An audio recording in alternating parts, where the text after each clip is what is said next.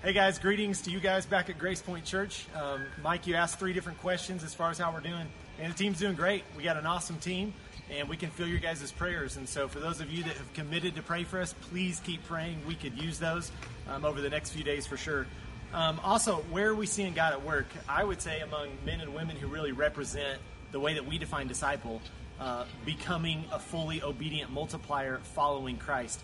Man, we have met some incredible nationals here that are from this area that are passionately and urgently sharing their faith, making disciples. And then the most incredible thing is that they're going and following up after people accept salvation through Jesus. They go back and then they teach them what it means to follow Jesus. And then those individuals, what it means to become a fully obedient multiplier following Christ. It's awesome. God's doing some good stuff here. Last question, you said, what do we hope to accomplish? Man, we want to see where God is at work, and then we want to evaluate, hey, is there an opportunity here for Grace Point to send teams over the next couple of years? So we've got filters and structure in place to identify healthy partnership, but really the ultimate question comes down to, is our help needed here?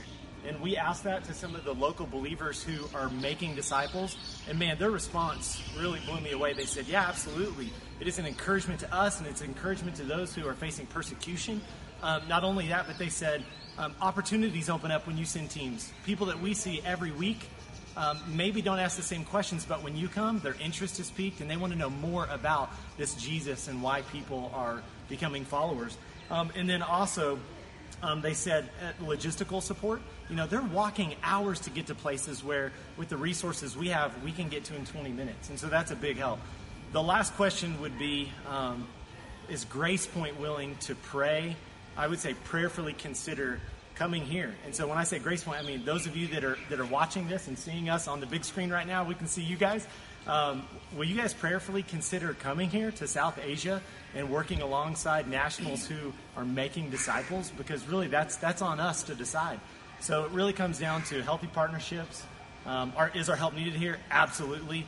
Will you guys commit to coming over the next couple of years? Start praying about it, and I'll tell you more at the Global Venture 360 on May 15th, Tuesday night. See you guys. All right, so Caleb gave us a little teaser. Yeah, give him a hand. I don't think he can hear it, but hey, we're giving God a hand. The beauty of it is on the 15th, they will be back safe and sound right here, and we're going to get to hear from them directly that's a Tuesday night, dinner and all that kind of stuff. You can sign up for all that events section on our website. But there's not only what they're doing, where they're doing it, and what they're about, but it's also being able to hear about how you can be a part of it in the fall, in the spring coming up. So there's trips that are forming right now, coming together, and we're going to get to hear about their trip and what they've seen God at work and where you can be a part of work in the future. Plus, we've had a partnership for years in Zambia, and we're going to have the directors of New Day Orphanage right here with us, and they're going to be able to share the latest and greatest developments among the orphanage that we have poured time and resources and love into in a lot of great ways, and how we can be a part of that. And they're going to be here, so there's a lot going to happen on that Tuesday night. So make it a dinner night, bring the family up, register online, got to do that in advance, but then that will be happening. And again, just a part of what we have been a part about. It's a passion of ours, the nations. And I know that probably some come here and they go, oh my gosh, they talk so much about over there and going over there, and these people I don't even know. I think they're different people. They speak different languages. They dress differently. They eat differently. And what about right here? And I get it. It all fits together. It's not one against the other. They all tie together. But this has been a passion of mine. And it's not always been a passion of mine. In fact, if I had one message to share with any one church anywhere in the world, one church with believers, it would be from Romans chapter 10. So be finding Romans 10. We'll be there in a moment. But this is absolutely my mantra. This is my Jerry Maguire message, if you will, to the church, to get it out there, to say, hey, listen, you have got to hear this because this is incredibly important. It wasn't always that way. My idea of what it meant to be a follower of Christ and to pastor a church till I went on this incredible global adventure that rocked my world forever, changed our family dynamics forever. And it was whenever I used to think that the job of the pastor is to keep everybody warm, happy, and fed. If I keep everybody warm, happy, and fed, then we'll all just be really a cool family and we'll all love each other and everyone will be happy and fed, right? That's what we want. We just want to be safe and secure in the comforts of our church because the bad, evil world is out there to get us. And I thought, okay, this needs to be the safe place. And it does need to be a safe place. But at the same time, is that the aim goal? Is that the end vision that we're going to just all be warm, happy, and fed? And it was when God rocked my world, when I went to a former communist country, that the wall had just come down. I saw the opportunity there. I said, no, it's not warm, happy, and fed. It's challenged, grown, and stretched. That's what God wants His church. He is challenging us. He's growing us. He's stretching us. He is making a difference in our life. We're not just in this placid state of being. And when you look at Paul and you study the life of Paul, it's very clear what his purpose, what his passion was about the gospel. And we've talked about the gospel. And we've defined the gospel. That gospel is the full impact. I mean, complete saturation impact of the death, burial, and resurrection of Jesus. Now, that's why Easter is such a pivotal centerpiece of our faith. And without Christ's death, burial, and resurrection of the cross, we have nothing. We're meant to be pitied. Our faith is empty and futile. There's so much the Scripture says about that. But it's the full impact. It's not just a historical event. It's the full impact on my past, how God redeems my brokenness, on my present, how He gives me direction today, and on my future, how He gives me hope and a future, a pathway to hope in the future. That's what the resurrection does. Now, I promise you there's nothing else out there that will do that. Nothing else that will offer that to you. In Romans chapter 1, verse 17 is when Paul's talking about the gospel and the power of the gospel. And he says, I'm not ashamed of the gospel. Now, he was not saying, hey, I'm a little bit timid about the gospel and, I don't really talk about it, but because I'm ashamed. I don't want to be laughed at by my friends or mocked or anything like that. No. He's saying, listen, this is my life. I'm not ashamed. I am just absolutely, it is my life. It's everything about me. It's the power of God to salvation to anybody who believes. Everyone who believes. I love the word everyone because that's pretty inclusive, right? It includes you, me, the broken, the fixed, the put together, the pimps, prostitutes, and perverts. It includes everyone. That the gospel can impact and change their past, their present, and their future. And that's the power of the gospel. Listen, philanthropy is a great thing. Philanthropy, and I can't say that word very many times, so don't ask me to say it again. So, that word is a great concept, and whenever we help our society that's sick and we help it get better. But here's the problem with just being philanthropic, is that we help the society get better, but we never address the soul of society. The gospel addresses the soul, so then it impacts our society. Without the gospel, we just make this world a better place to go to hell from. Think about it.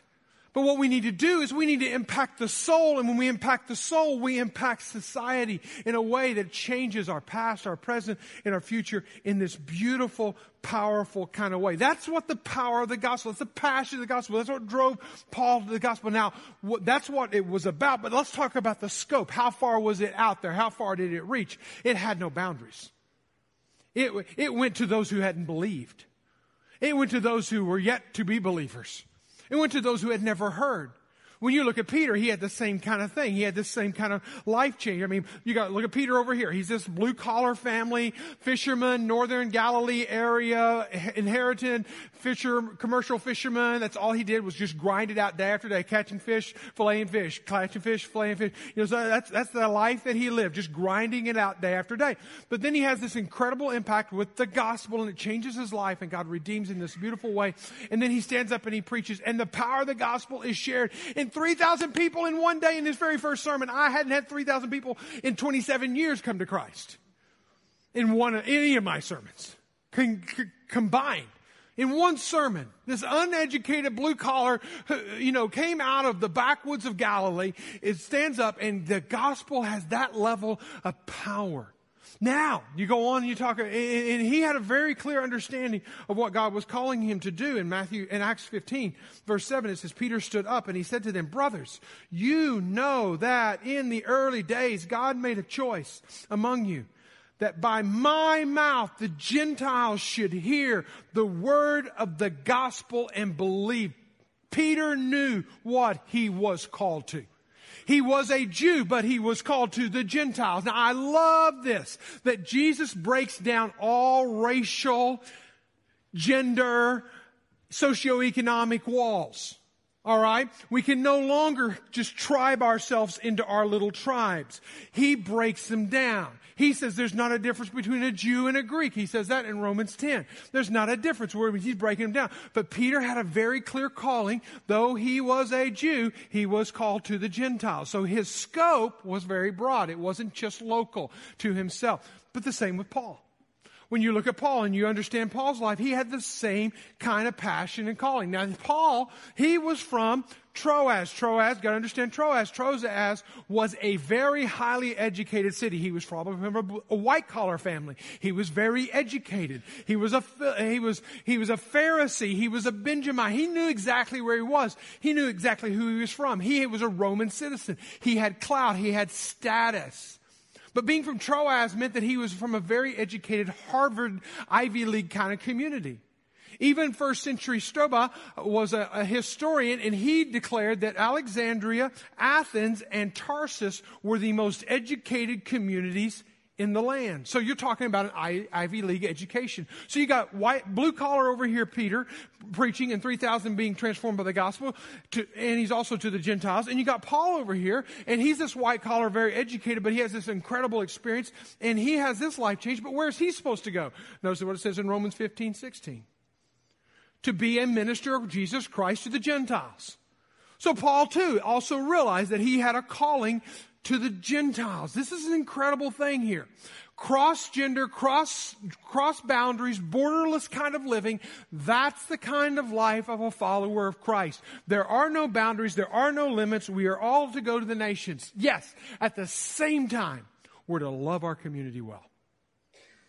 Here's a life principle for you. The light that shines the furthest shines the brightest at home. We want to reach those far-reach places. We want to reach, as Peter and Paul said, we want to reach the Gentiles. We want to go to those places where Paul talked about, I want to build on a place where I want to build where nobody has gone before. I want to go to Spain. I want to go to here. And he had this great vision. But the light that shines the furthest shines the brightest at home. We got to realize we have a calling here and we have a calling there. It's not a calling either or. It's a calling both and. They are not opposed to one another, but we must awaken. We must be awakened. We must allow the voice of Romans 10 to speak to us today and hear that, hey, we are called to where we live to shine a light and to the ends of the earth. My question to you, if God were to awaken you today, who is He awakening you to help awaken their faith? Who do you know that the light's turned off, there's nobody home in the faith, there's nobody, the soul is empty, they're far from God? Who do you know that God might be calling you and me to help awaken their soul, awaken their spirit? I want us to do this. I want you to take out your phone. We do this on a quite regular basis. I want us to take a survey. I don't care if you're a guest or a member or whatever. We're going to take a survey. This is the question that we're going to answer. How many people, number, you don't have to give names, numbers. How many people do I interact with? That doesn't mean they're an acquaintance. It could be your barista at Starbucks. It could be the person who helps out, does your lawn care. It could be the person that you shop at the store and you see them on and on, but you know their name. You interact with them. It could be somebody you work with. It could be somebody on a team, go to school with, on a continual basis. It's not one of those things you want to off. Okay? You see them and you've never seen them before. You don't see them again. Who are far from God. That means you have to be close enough to know whether or not they're far from God. All right. Think about that. Now what you're going to do on your little text thing, you're going to text into the message column, you're going to put GPC NWA, but you're going to text to the number 22333. This is going to immediately enroll you. You'll immediately get a text back. Okay? When you get that text back, you're going to give an answer. Do I have zero? I had nobody. I don't have any relationships with anybody on a continual basis out there. Think about it. All the way to I have more than 10. I got more, but you got them by name, okay? You're thinking about them right now. I have not answered my own survey, so I'm going to do it right now myself. So get your phones out. Hopefully you're doing it. Here we go. Send in your numbers as you have them in your mind. All right? We're going to have this, and we'll talk more about this in the future, but I want us to look at Romans chapter 9. We've been in Romans for a while. You know that. Romans chapter 9 is where we were last week, but I skipped over some verses. Nobody called me out on it, so I want to come back to it because they're very critical verses. If you remember, Romans 8 is this high-flying, beautiful, I'm encouraged, you're encouraged, kumbaya kind of chapter. It's this, hey, we're more than conquerors for those who are in Christ Jesus. Hey, there's no condemnation for those who are in Christ Jesus. I mean, it's just on and on. Encouragement just flows. All things are going to work together for good to them who love God and are called according to His purpose. It's just so much encouragement. He could have ended Romans 8. Sealed the book up, sent it over to Rome from Corinth, and we would have been warm, happy, and fed. That's all we needed was through Romans 8. But he keeps going. He's going to stretch us. He's going to pull us. He's going to push us. He's going to challenge us. He's going to lead us to Romans chapter 10. But with Romans chapter 9, he almost, and please understand, I understand that this is a sickness that people struggle with, so I don't want to make light of that. But he's almost manic. When you go from chapter 8 to chapter 9, he goes from, hey, everything's awesome and great, we're more than conquerors, to the next chapter, he literally says this, I'm in anguish continually. Let's read it. Romans chapter 9, verse 1. I am speaking the truth in Christ. I am not lying. My conscience bears me witness in the Holy Spirit. I mean, he's like, I swear on the Bible, I cross my heart, hope to die, stick a needle in my eye. I'm telling you the truth here. That I have a great sorrow. I mean, this is something that disturbs me. I can't eat. I can't sleep. I can't function in a normal way. And unceasing anguish. This was an all-consuming thing that he's going through. That he's feeling in my heart. What was he feeling? What was the anguish? What was the sorrow? For I could wish that I myself were accursed. Listen to this next statement. And cut off from Christ. Paul literally says, I would send myself to hell if I could. That's how intense it is. That's how deep the anguish is. Why all this? That I myself were accursed and cut off from Christ for the sake of my brothers, my kinsmen, according to the flesh. I believe when Paul was writing Romans 9 that he had his mother and his father and his brother and his sister and his aunts and his uncles. He was thinking back to Tarsus. He was thinking back to the believer and back to his unbelieving family. He was thinking back to his kinsmen. He was thinking back to his brothers who were not followers of Christ, and it was eating him alive. It was consuming him. He could not do business as usual because business as usual was out the door. He had been changed, and that change was so great and so impactful that he was now hurting because he had brothers and families and sisters and cousins and nieces and nephews that were not yet followers of Christ. And as I said, the light that shines the furthest shines the brightest at home. And he's thinking about his own family far from Christ, his own friends, his own schoolmates. He's disturbed now. That's Romans 9. Let's go over to chapter 11, skipping over chapter 10. Just to show you, on all three of these parenthetical chapters, as we talked about them last week, he is emphasizing Israel and his nation, his tribe, his people, his bros. Okay? I ask then, has God rejected the people? His people?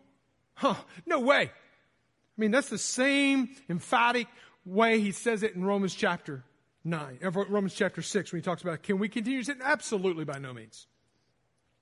For I myself am an Israelite, a descendant of Abraham, a member of the tribe of Benjamin. Again, he's just giving his ancestry.com breakdown. God has not rejected his people.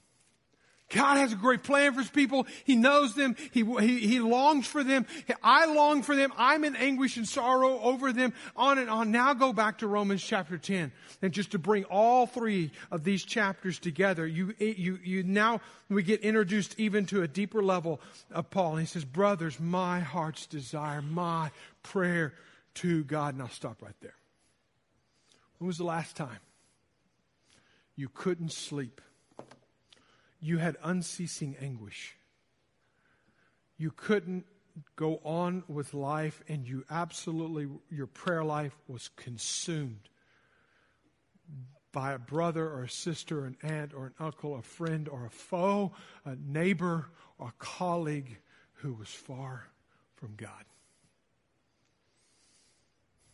Somebody in your circle, not far off, because the light that shines the furthest shines the brightest at home.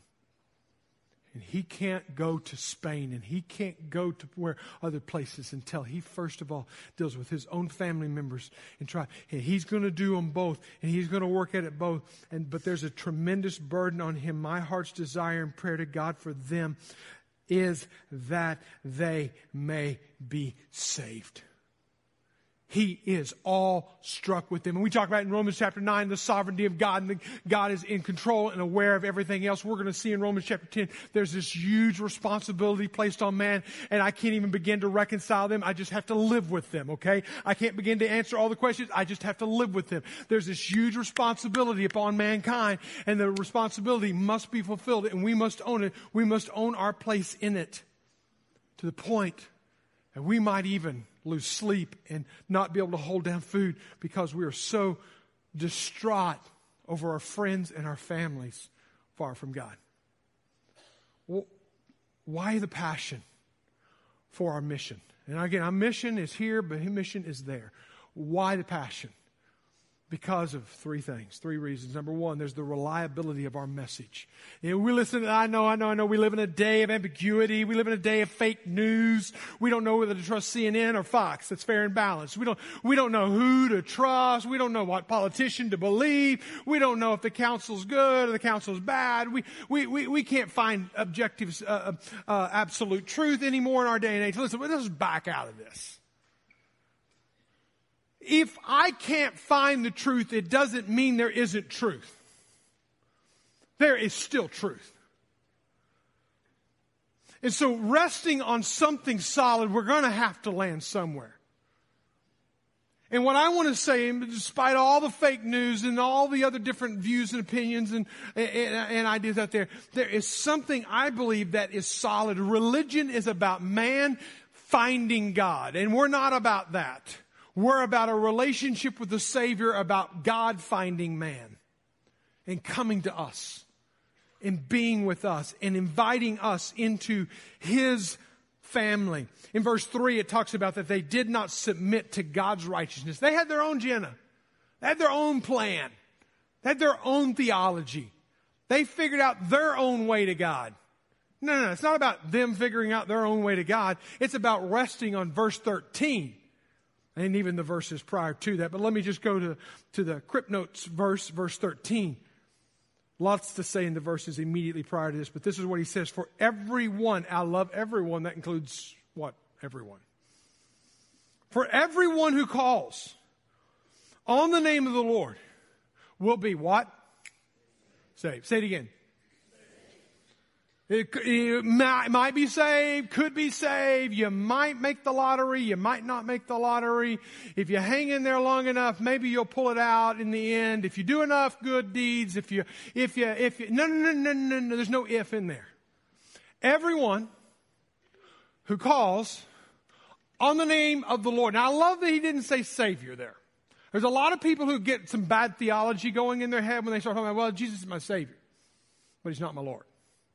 No, the invitation was not to make Him your Savior and not your Lord. The invitation was to make Him your Lord. Let Him be your Lord. And by the way, when He becomes your Lord, He also saves you and becomes your Savior.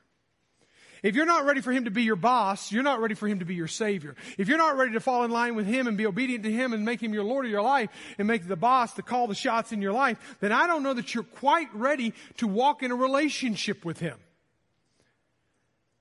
And the beauty of this is something that we can sink our teeth in. And let's look at this. You may not sink your teeth in there, but I'm sinking my faith there for all eternity. Every one of us in this room is rolling the dice on something.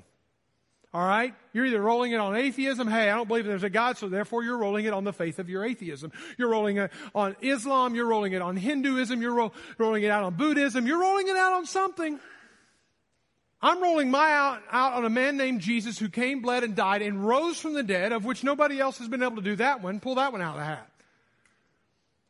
who's able to reconcile me to God and able to take care of my past brokenness, live in my present with the Holy Spirit, chapter 8, Romans, and guide me into a hope-filled future for all eternity. I'm going with that guy. Choose your path, go with it, because you're going to live there for eternity. So think about it. I've chosen the way of Jesus. So as you choose, if you choose the way of Jesus with me, and you go with Jesus, and you call on Him, and He is your Lord, then guess what? The beauty is that you will be saved. That's a great message. That's the message. We've got to get out there. That's the reliable message that He talks about. Let's keep reading. Verse 13, now through to verse 14. Now then will they call, how then will they call on Him? And now, beautiful question series here, but we'll come back to that in a moment. How then will they call on Him in whom they've not believed? And how will they believe in Him whom they've not heard? And how will they hear without someone preaching? This is not job security verse for me, okay? I'll break that down in a moment, because he goes on to say, and how will they preach unless they are sent? In the next verse, he talks about those who preach the good news. The word preach, or preaching, preach, is really a Greek word that means to herald a message. It was far a secular word before it ever became a religious word, okay? It was back before Twitter, before media, social media, before we could Google the news, and the news got sent to us by paper. Remember that old form of thing where the paper boy would throw it out there? You know, before we got that day old history thing in the driveway and picked it up and read from yesterday's news, there was nothing but a trusted herald who would stand in the market street and would declare a message. Now, here's the thing. You got to have a trusted messenger delivering a validated message. So let me play it out a scenario. War happens in a foreign land. You send your troops to the foreign land. Your troops beat the other side. What do? They send a message back to the king. The king hears the message from a reliable source. The reliable source then takes that message to the king. He then either himself or sends the messenger back out into the market. In the market, he would gather the people together. Hey, hear ye. Here's a message from the king. Here's a message from the front. We have won. There's great news for all. Our family's coming home. We're going to have a better life, blah, blah, blah, blah, blah. So you get the message by the herald. Any of us are heralders of the message of Christ. It's not the vocational pastor standing on the stage with a big mouth. It is every single one of us declaring a message. I love the story of Dawson Trotman, who was friends, colleagues, if you will, or worked alongside Billy Graham in his time. Dawson Trotman is mainly known for starting a group movement called the Navigators. A great discipleship movement where you learn Scripture and you grow in the Scriptures and you learn and you pray. It's just great discipleship. Our son went to West Point Military Academy, and Navigators was his sustaining Bible study while he was there. It is a great, but before it was about being a sanitized Christian believer, it was more than that. See, discipleship doesn't happen among Christians. It is evangelism that leads to discipleship. And when you dive behind the story of Dawson Trotman, he wrote a little bitty book a number of years ago called Born to Reproduce. You can't even find it unless you get an out-of-print copy. It's a little booklet. It's worth finding if you can find it. Born to Reproduce. He tells the story of he and his marriage and how when they got married, they had a motto. The motto was Isaiah 60 verse 11. Thy gates shall be open continually. They shall not be shut day or night. Thy gates shall be open continually. They will not be shut day or night. Basically what he and his wife did, they got married on a Sunday, and by Wednesday, talk about a short honeymoon, they were home and they had their first Bible study in their home as a married couple. And every week thereafter, they had their home open and their table was open and the mealtime was open. And this is what he said. He said, we were married on Sunday. We were home by Wednesday. And the first sailor sat down in their home and accepted the Lord that very next week. Men from every 40 states, continuous states, came through their home because they lived near a military base. And they would have soldiers come in, sailors come in and out of their home. And for a period of 6 months, we seldom ate at breakfast nor ate evening meal together, that there was not a sailor sitting at the table, and that they would follow it up with a Bible study and a time together. I want you to listen to what Trotman said about his home. I believe with all my heart that one of the greatest soul-saving stations in the world is the home. Is the home. Now, just line that up with this families that were standing up here a few moments ago. What if every family saw their family as a place to invite people far from God in? To sit at their table at breakfast, to sit at their table at dinner, to have conversations, spiritual conversations. Why? Why would I do that? Because we have a reliable message. Because we have a message that will change your past and your present and your future. It will reconcile your past. It will give you direction in the present, and it will give you hope in the future. Why should we do this? Because the light that shines the furthest shines the brightest at home. We can't talk about the nations if we're not willing to shine the light right here. But as we shine the light here, we can shine further there. Who? Here's a question for you. Of those 8, 9, 6, 7, 8 names that came across your mind when we were taking that survey a few moments ago, who needs to be awakened in your world? Just write down one name. Of those 8, 9, 6, 7, whatever it was, just one name. Maybe it's your neighbor. Maybe it's somebody you work with. Maybe somebody on a team with. I don't know. One name. What if you spent the next 6 months that every day in anguish that was unceasing, in prayers and heart's desire for them, you couldn't stop praying because you were consumed?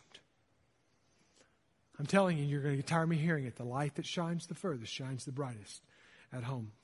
There is a reliable message. You will be saved, but you got to hear the message, which leads me to the next reason we need to be about what we're about is the responsibility to share the message, okay? This is put on us. Yes, the sovereignty of God's there. Yes, God knows the end before He knows even the beginning.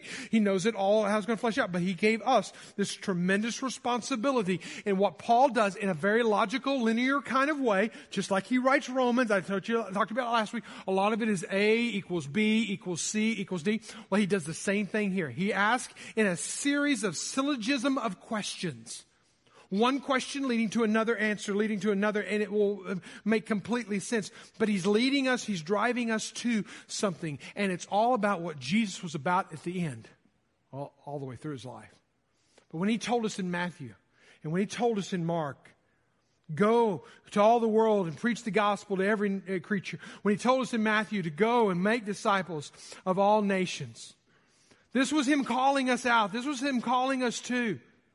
And whenever you look at this, I want us to just begin to see this. And when you see this, you'll see it 3 contingencies for us reaching the nations, for us reaching the world, for us changing the world.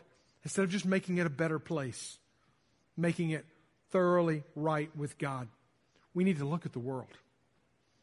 When we look at the world, we're going to see a mankind that's waiting for a message. There's a mankind, there's humankind out there, and they are waiting for the message. This was best illustrated whenever I had a great, dear, respected missionary for about 30 years, lived in southern Africa, named Jimmy Hooten. He's gone to be with the Lord now, but he told a story to me one time, and it absolutely broke my heart.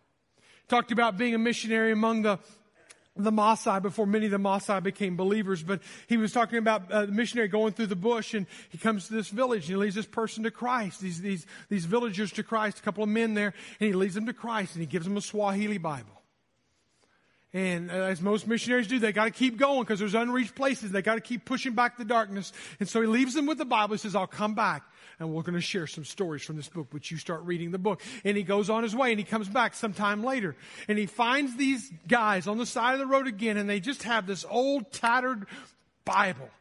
Pages are missing out of it. And he said, why? Why? So we need another Bible. So why? You didn't take care of the first Bible I gave you. He said, no, we did. We went to that village, and when we told them about the story of Jesus, then they wanted to hear more, and we tore out some pages, and we gave them those pages, and then we went to the next village, and they wanted to follow Jesus, and so we gave them a few pages, and now all we have is this, 2 blank covers of a Bible. I wonder who got the book of Habakkuk. But even if they read the book of Habakkuk, They had read in chapter 1, verse 5, when it says, look among the nations, watch, and be utterly amazed, for I'm going to do a work in your day that you would not believe, even if I told you. I'm telling you, mankind is waiting for a message. They're waiting among the Fulani. They're waiting among the Arabs. They're waiting among the Yao people. They're waiting among the Bomber people. They're waiting. And he said, verse 14, how will they call on him in whom they have not believed? How will they believe in him in whom they've never heard? How will they ever believe in him? There's 3.94 billion people on the planet that never heard of Christ. I'm sorry, I get sick at my stomach. I throw up in my mouth when I hear people say, hey, Mike, why do we go to the nations so much? I mean, we got to worry about America. We got to worry about. And I go, yeah, we do. All 5% of the world population. Look at this map. You take all the people and put them into bubbles, and you say, where's the biggest population out there? You'd find 5% of the world there. Now, where you find the largest population in the world, you find it in China, in India, Indonesia, Pakistan, Iran, Bangladesh, and so forth. You put them, that's all the green, that's all Asia. And how ironic it is that the largest concentration of people who have never heard the name of Christ live in the green and live in the northern part of the orange. Turkey up there just got back from there. The largest per capita number of people who do not know Christ. I wonder, oh how I wonder, if there has not been a saturation of the gospel in our own neighborhood that we have forgotten the nations. Hey, listen, I'm not saying we don't go to the nations. Remember, the light that shines the furthest shines the brightest at home. We start here, we go there. Number 2, look in the mirror. We got to look at the nations. We got to look in the mirror. The message is waiting for a messenger.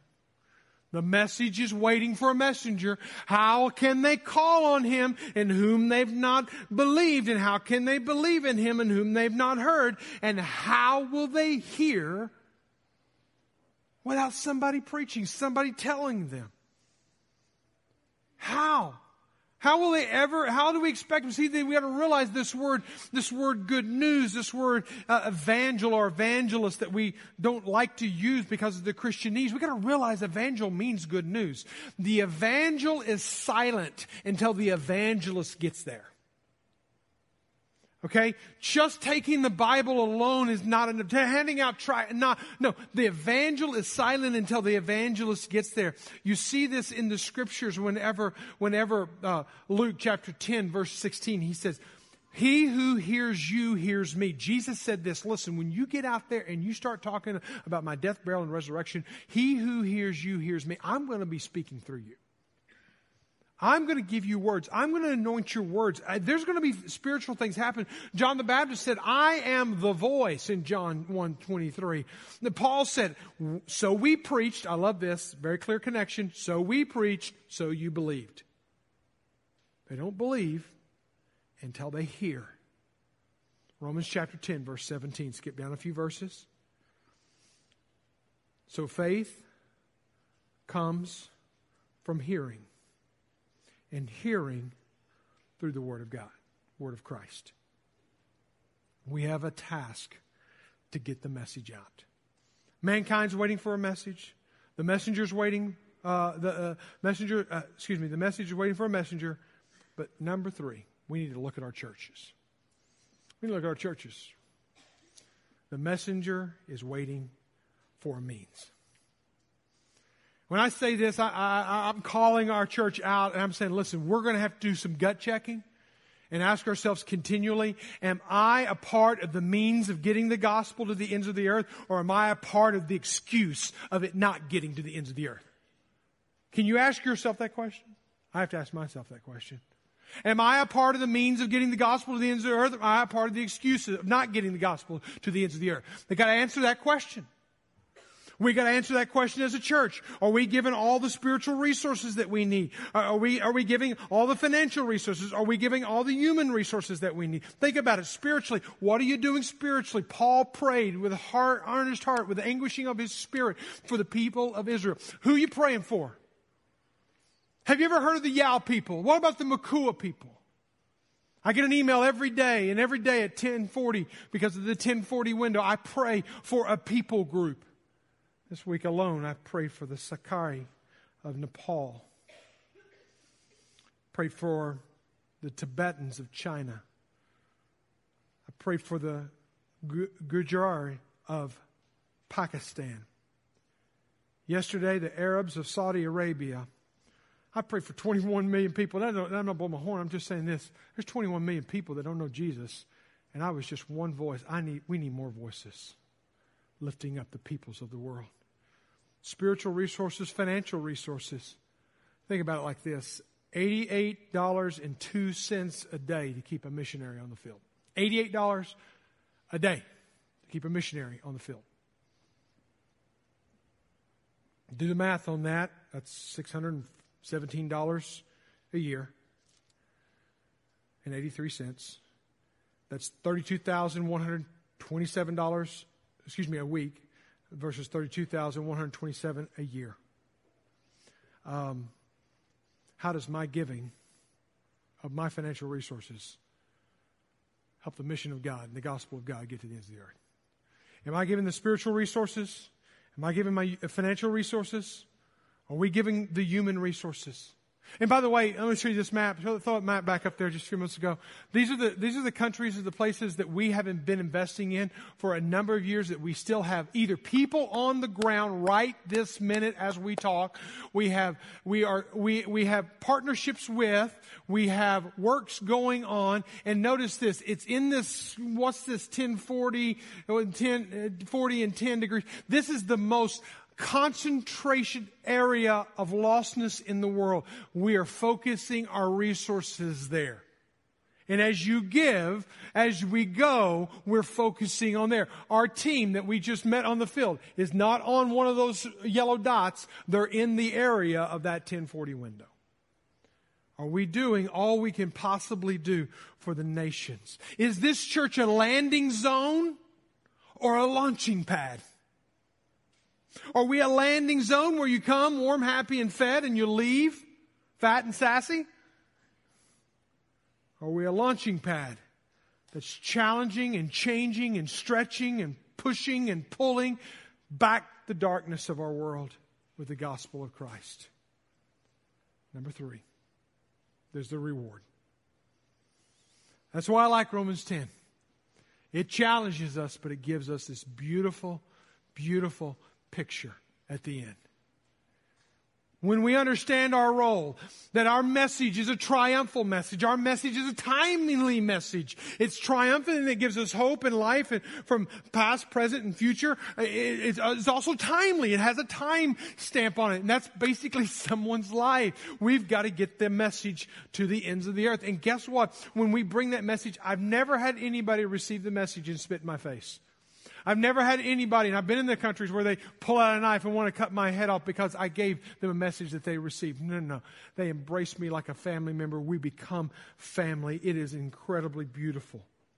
And that's exactly what he says there. How beautiful are the feet of those who preach the good news, the gospel. Only 3% of churches reproduce themselves.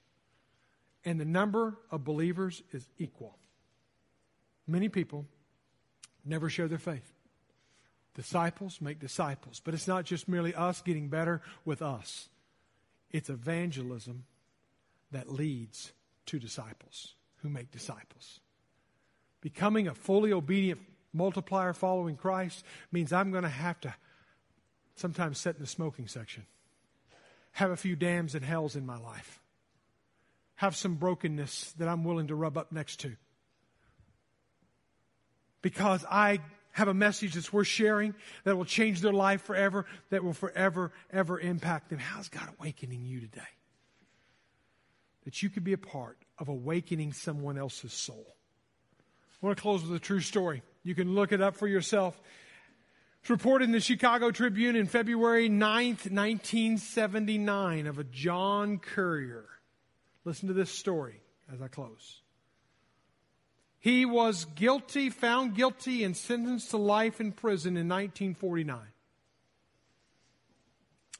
Something happened whenever he was on good behavior. They began to adjust his sentencing. And in 1968, he was sentenced to at home, if you will call it at home, imprisonment on a wealthy farmer's farm outside of Nashville, Tennessee, where he was told to work for the rest of his life. He was outside of prison, but he was still a prisoner, if you will. He was sentenced to spend out the rest of his life there. After some time there, 11 years or so, he was actually sent a letter from the Department of Corrections. Now, the problem is John Currier couldn't read. He couldn't read or write. But he was sent a letter by the Department of Corrections that said he was free. He was sent a letter, and the farmer was sent the letter, saying that John is now a free man. Let him go. The problem is that John never could read the letter, and the farmer refused to give him the good news. And so therefore, John never got free. He never heard the gospel of his freedom. And you would not believe it, but it is true. Again, you read it for yourself.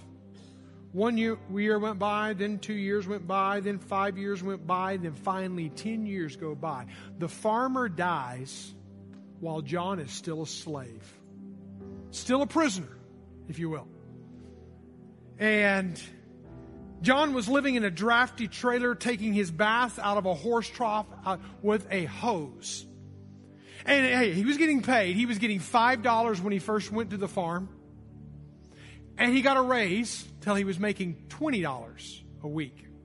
$5 a week to $20 a week. But that's the life that John knew he was going to live for the rest of his life. However, 10 years prior to that, he was declared free. Time served. Free. But he had never heard the message. He had never gotten the gospel. And it wasn't until some years later that it trickled out that what had happened to John. And then John was finally, after 10 years of already being declared free, he finally found freedom. Now here's how that applies to you and me. We have something that other people don't. We have the gospel. And for us to keep it to ourselves and to warm ourselves by the fire of the gospel and to consume the gospel for our own edification and to become fat in our intelligence of the gospel, but not to share the gospel, is as much of a crime as that farmer in Nashville, Tennessee. It's a tragedy. We have friends, we have family members, and there are peoples in this world that need to hear the gospel. Would you pray with me?